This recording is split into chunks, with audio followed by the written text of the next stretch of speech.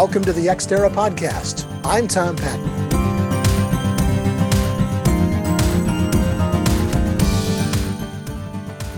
Supporting national security and intelligence missions is critical to the security of the United States.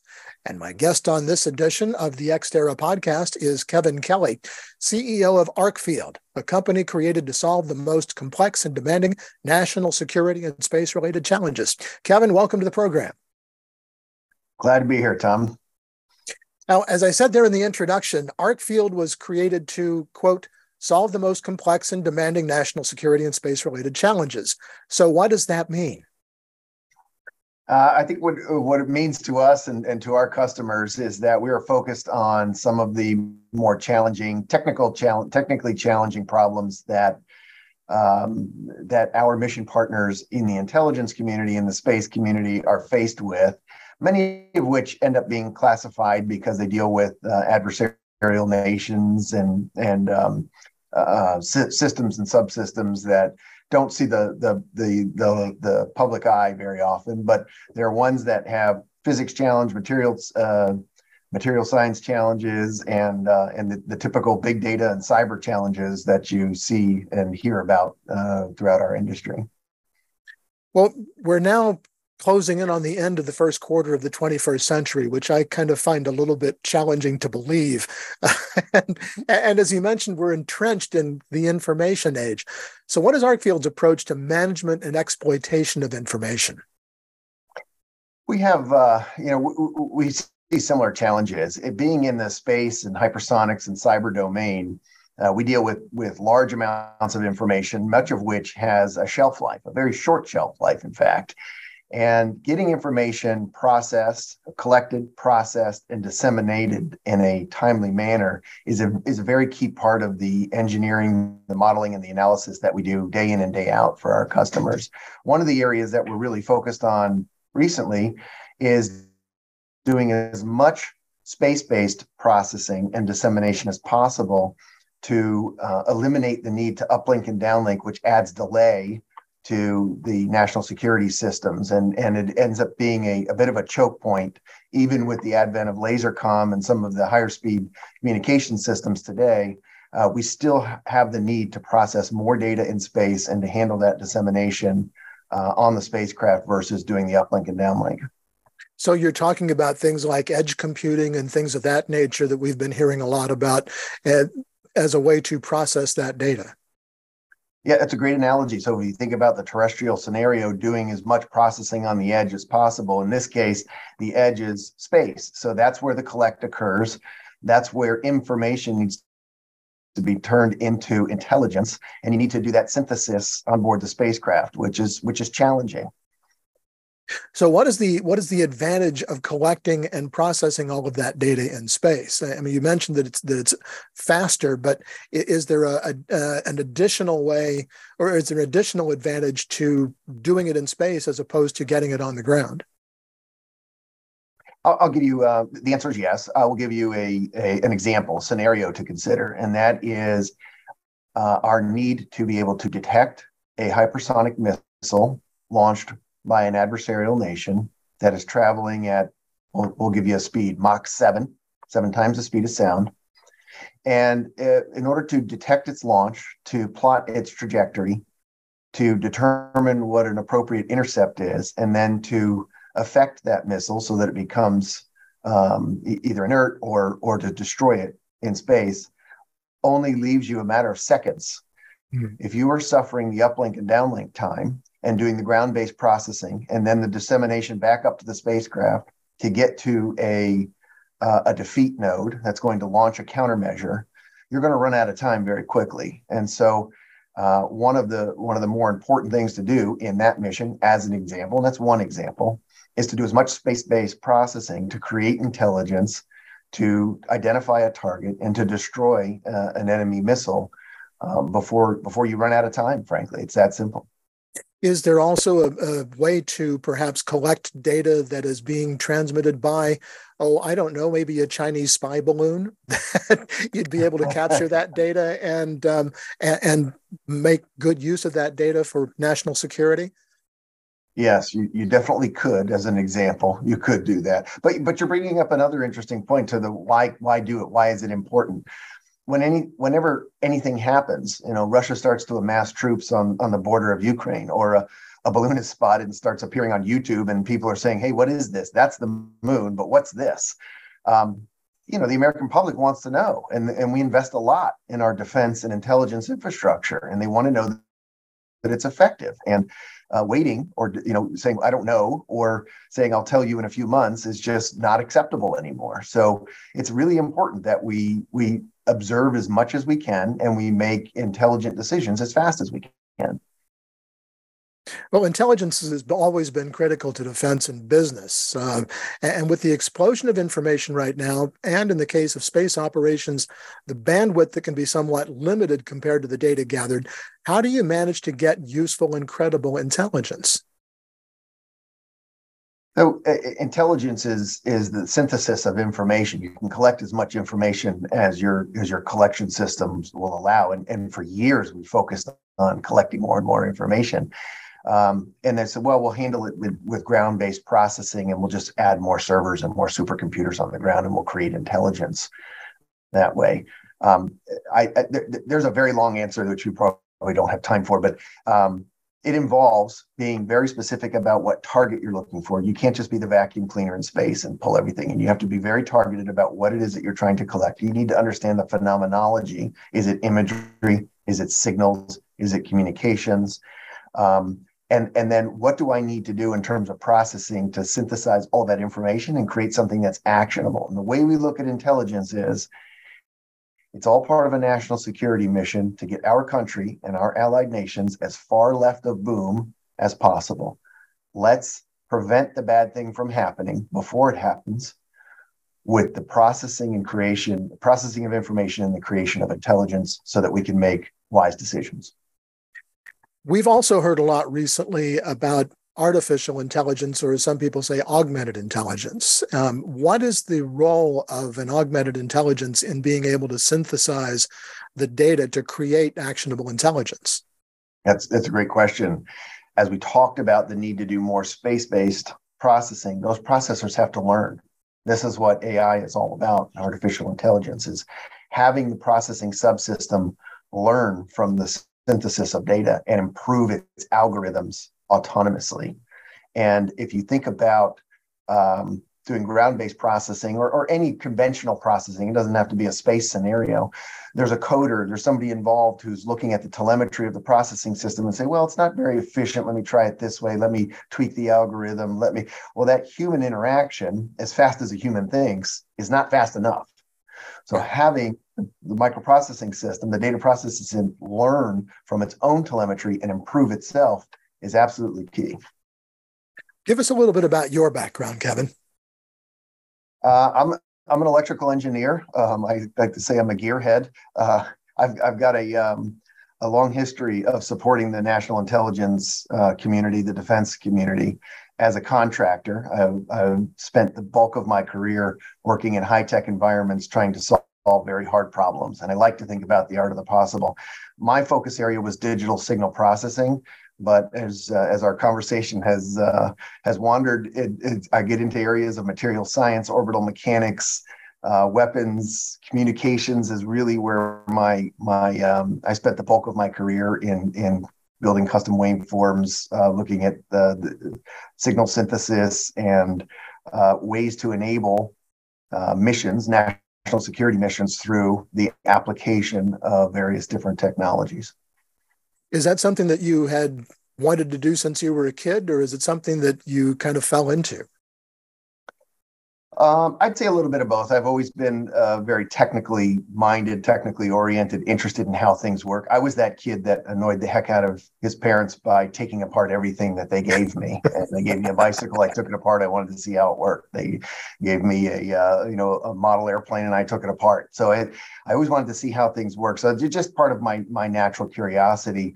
But I was most interested in aircraft and spacecraft, and was actually headed down an aerospace engineering path in college when I made the shift to electrical engineering, because electronics are in everything, in automobiles and spacecraft and aircraft, and it was more universal and gave me a way to apply my interests across a multitude of different disciplines.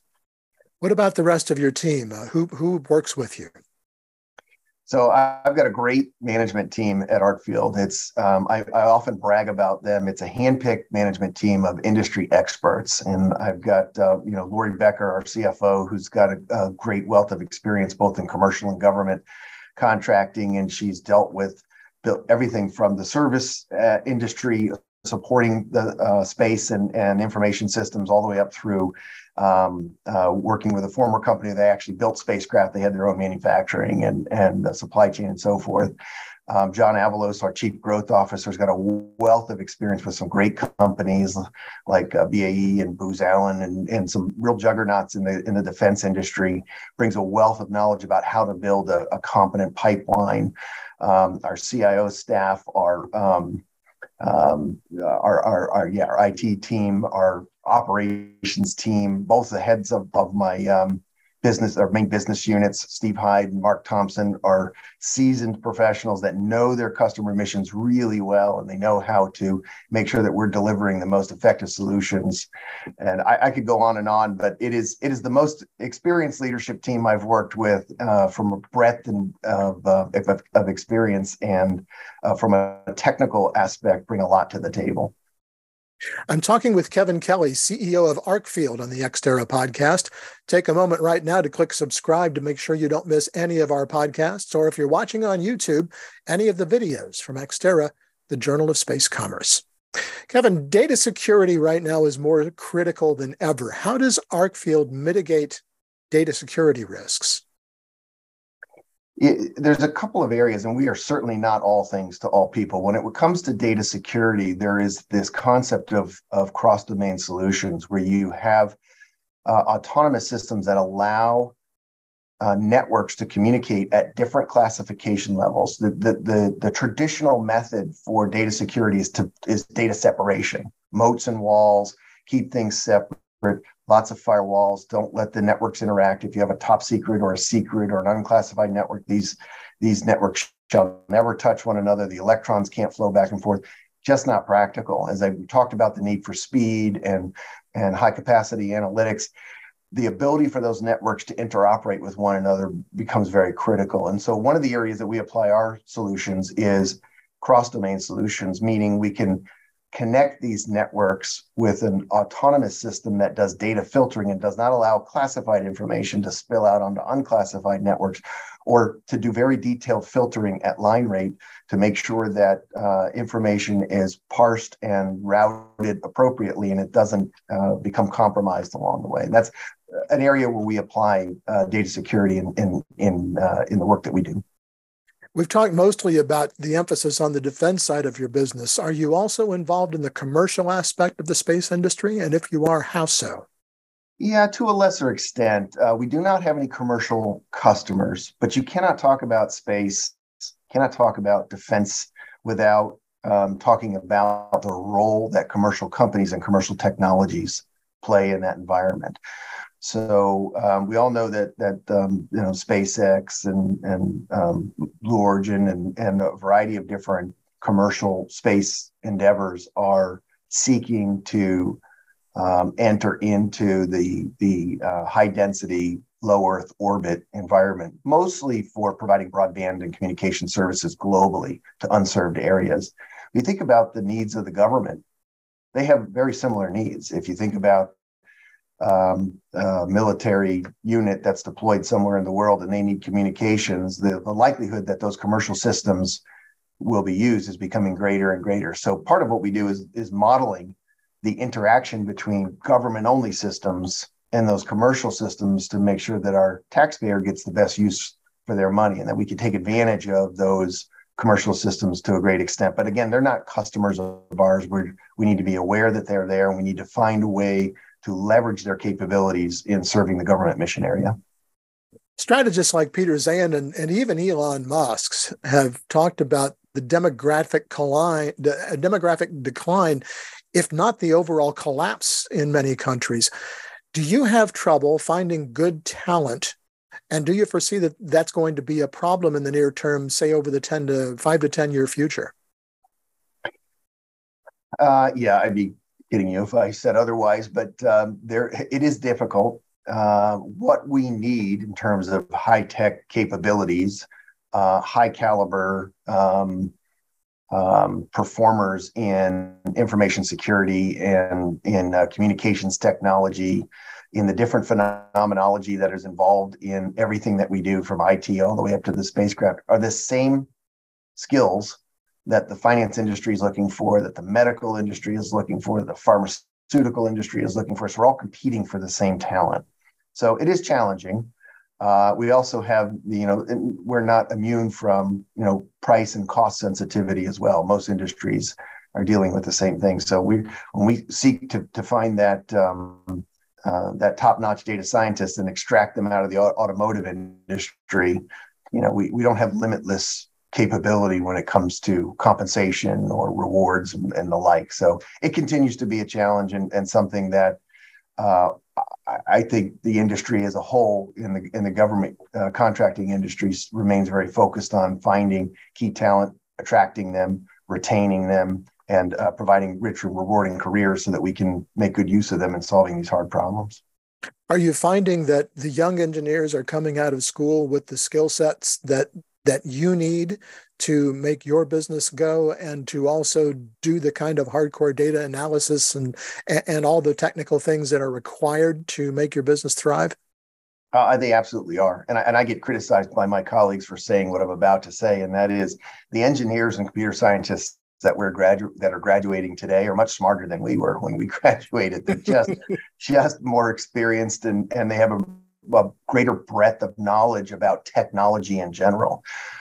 So that's good news. One of the challenging things in the national security and defense environment is that education is a global business, right? And one of the great exports that the United States has is a higher education. So the best and brightest from around the world, many of them come to the United States to get their bachelor's degrees and their master's degrees in these technical disciplines. Well, much of what we do requires some level of security clearance, and that limits who I can hire. I have to hire U.S. persons.